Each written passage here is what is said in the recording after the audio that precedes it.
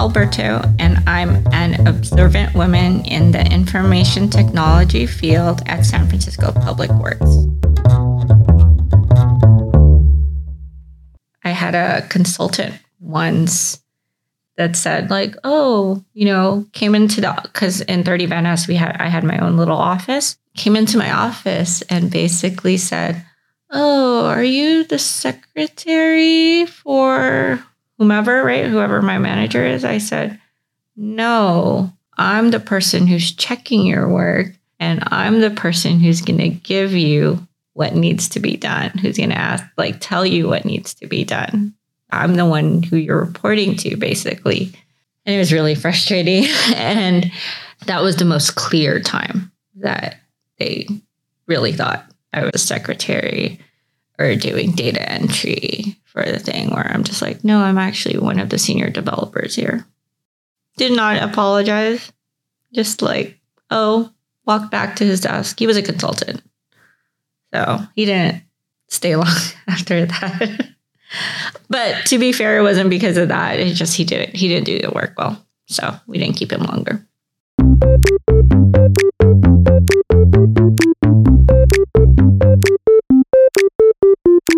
I have a wide range of roles in IT right now. So I do everything from project management and product management to business analysis to training to actual application support. I schedule meetings, because for the analysis portion of the thing, I have to schedule meetings with business users. So I really have a wide range of roles. I also do training, support, documentation, and all of these things. And I guide some of our junior engineers and our junior staff and how to improve or show them the ropes about the department, since I've actually been here for a long time, 15 years, I think, straight practically out of college.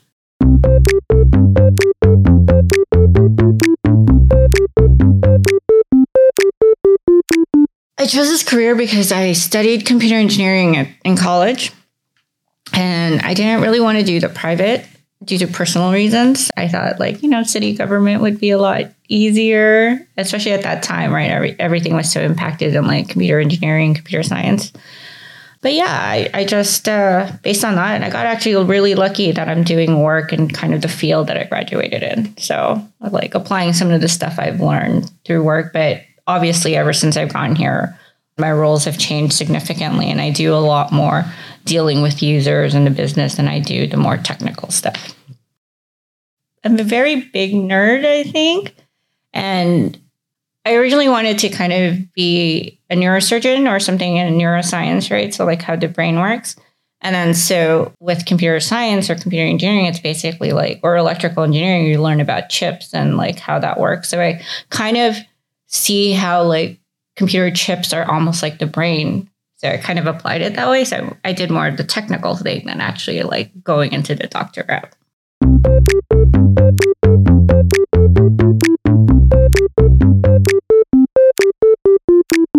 I think IT's work is really the backbone of the department. We support the entire department a lot. A lot of people don't realize the small applications or the sites that they put their documents in or store their documents in is really structured by IT, supported by IT.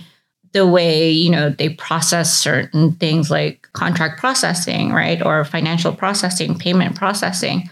All the tools that the department uses is really supported, managed, analyzed by IT to give the department what they need and to help improve their processes. My favorite thing about the job, definitely the people, the work. I think also my bosses do kind of push me to make sure that I put out quality work and that they have faith in me to do that.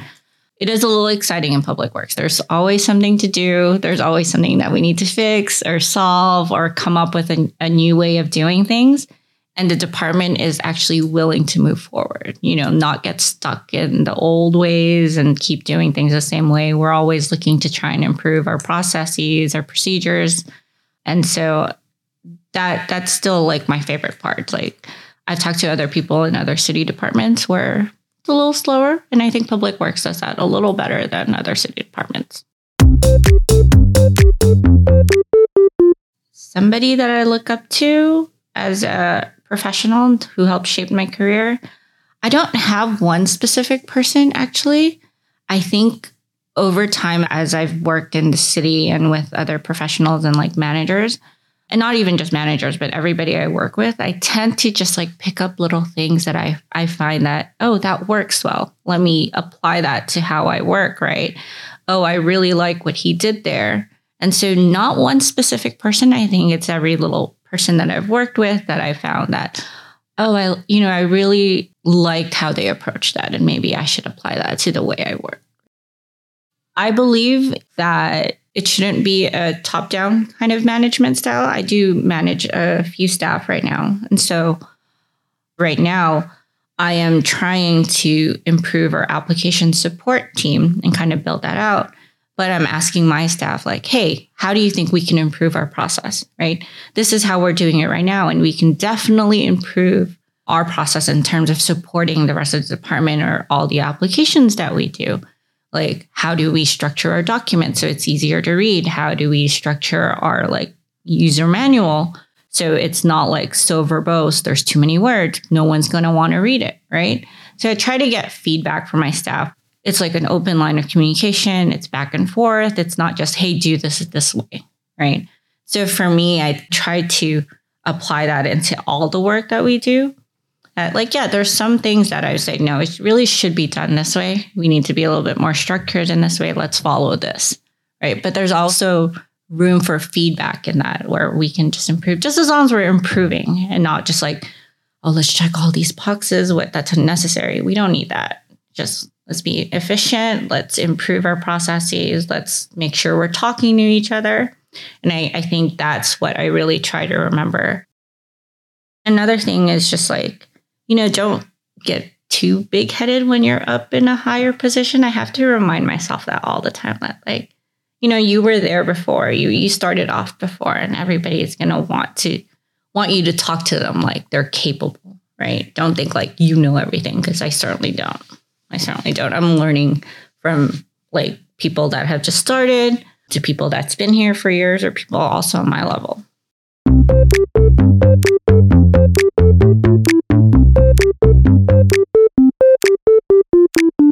One thing I find hard as a leader is really when I see potential in people, but they can't see it for themselves, and how or what I can do to encourage them to find that, like the goal or how they can improve or how they can move up. Like, what do you need to move forward? If you want to move forward, there are some people that don't really care, right? They don't care to like look forward and see, oh, maybe I can grow. As a person, I'm more of always in the growth thing, and it bugs me when I'm not growing. So I always recommend or encourage my staff to just like, hey, what do you need? Like, what training do you need? How can I support you? And like, if you want to move forward. And the hardest part there is just like pushing them. I'm a mom, so I'm a nagger, but I don't want to do that with, my coworkers or the people that I lead or support, right? But sometimes it does come out, and that becomes hard, that if they don't want to grow, they don't want to grow. But you want them to grow because you think they're capable of it. I'm very much a growth-oriented person. I start getting not nervous, but I start feeling anxious when I haven't grown, whether it's like, oh, I should be in this next classification, or I haven't gotten a raise in like 5 years. I feel like I don't like staying stagnant. So either like I'm fine taking a step back, but it's like a change of pace. And I understand that growth is never like linear, right? Where I'm moving up. But I always knew I was going to get into some sort of leadership role because I just have to continue moving somewhere. So yeah, I tease my CIO currently that, he'll ask me where I want to be, and I'll say, oh, I want your position. I tease him every time he asks me what my growth plan is like. I'm just like, exactly where you're sitting right now is where I'm going to be.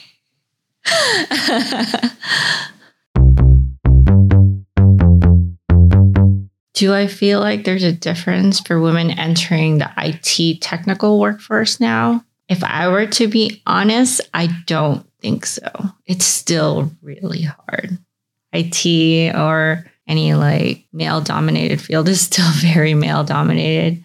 I've been thought to be a secretary more times than I would like to count. Even I originally thought in the government it would be less all about men and stuff like that. But I find it still that it's hard for women to be taken seriously still. Even here, with how long I am, sometimes I feel like I'm not being heard, but it's gotten better. And it's probably because I've been here for a while. But honestly, I think it's still pretty hard. It's really pretty hard. And they have said that in a lot of tech-related companies and tech-related fields, women still tend to leave at a higher rate than men. They don't stay for however long. And when they do get into like close to retirement age, they start pivoting to other careers because it's still very, very male dominated. They just don't take you seriously. Oftentimes you'll say something, and until a man says practically the same thing, or, just regurgitate what you said in a different way, or throw like keywords, then somebody else will listen to them. And you're like, oh, I just said that 10 minutes ago and no one said anything. No one noticed it, or no one even acknowledged that I said it until a man said it. Right. And I get that a lot. And I feel like nothing wrong with my bosses, but I feel like, again, I have to work 2x, 3 times as hard for them to notice the impact that I have, or somebody else higher up has to vouch for me. She's really good, right? It's not based on my merit, but somebody else has to vouch for me. And even till now, sometimes I still get that. When I'm not taken seriously, or when they think I'm a secretary, I get really actually pretty pissed off. I do complain, but then it makes me want to work harder, which in turn makes me frustrated even more, right? Because why do I have to work a lot harder than my male peers that just because they're men, it seems like they get more of a free pass to kind of just oh, they're guys. They should know. They understand this a lot better than a woman does, right? It's unfortunately a cycle of frustration and anger. It does push me to work harder and prove them wrong. But yeah, it's not easy. But at least at work, I have a lot of male managers. Most of my managers are men, and peers and coworkers that do support me.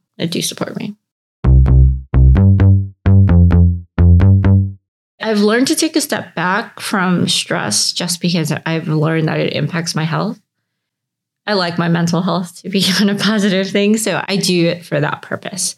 That way I can come back refreshed, or, I'm not stuck in wondering, because when I'm stuck in a place, I can't solve the problems I'm supposed to solve. So I do need to take the step back to clear my head, to kind of come up with different solutions. Because the work I do in IT is not just follow these directions step by step. No, I actually have to do analysis. I have to think about how to improve processes, right? If I don't have a clear head, if my head is tired or frazzled, or, I'm stuck in one problem, I won't be able to do the job that I'm supposed to do. So taking that step back actually does help me in my job, in everything that I probably end up having to do. I deal with my work stress in the only way I know how, by working out or running long distances. I am a marathon runner, or I was until I got injured. With COVID, I've had to stop doing yoga because it was inside, and I do Bikram. So it was mostly a lot of running. It's been mostly a lot of running to deal with those frustrations. There's always self-doubt. I am definitely not the best programmer. I'm definitely not the best. My strong suit is really dealing with people, right? Dealing with management, dealing with staff, dealing with people. I am definitely not the best programmer there is out there. I've said that. I can hold my ground, but it will take me a lot longer. And definitely the imposter syndrome is always there. It's always nagging in the back of my mind, I can't do this. I'm not good enough, right? Because then, especially in tech, there's tons of smart people. So many smart people. And you're just wow. But yeah, it's there all the time. I tell myself, if I can do the marathon, right, I can do practically anything else. If I can run 26.2 miles, however long I end up doing, no matter how long I do it, I have finished it. And that's where I apply to the rest of my life.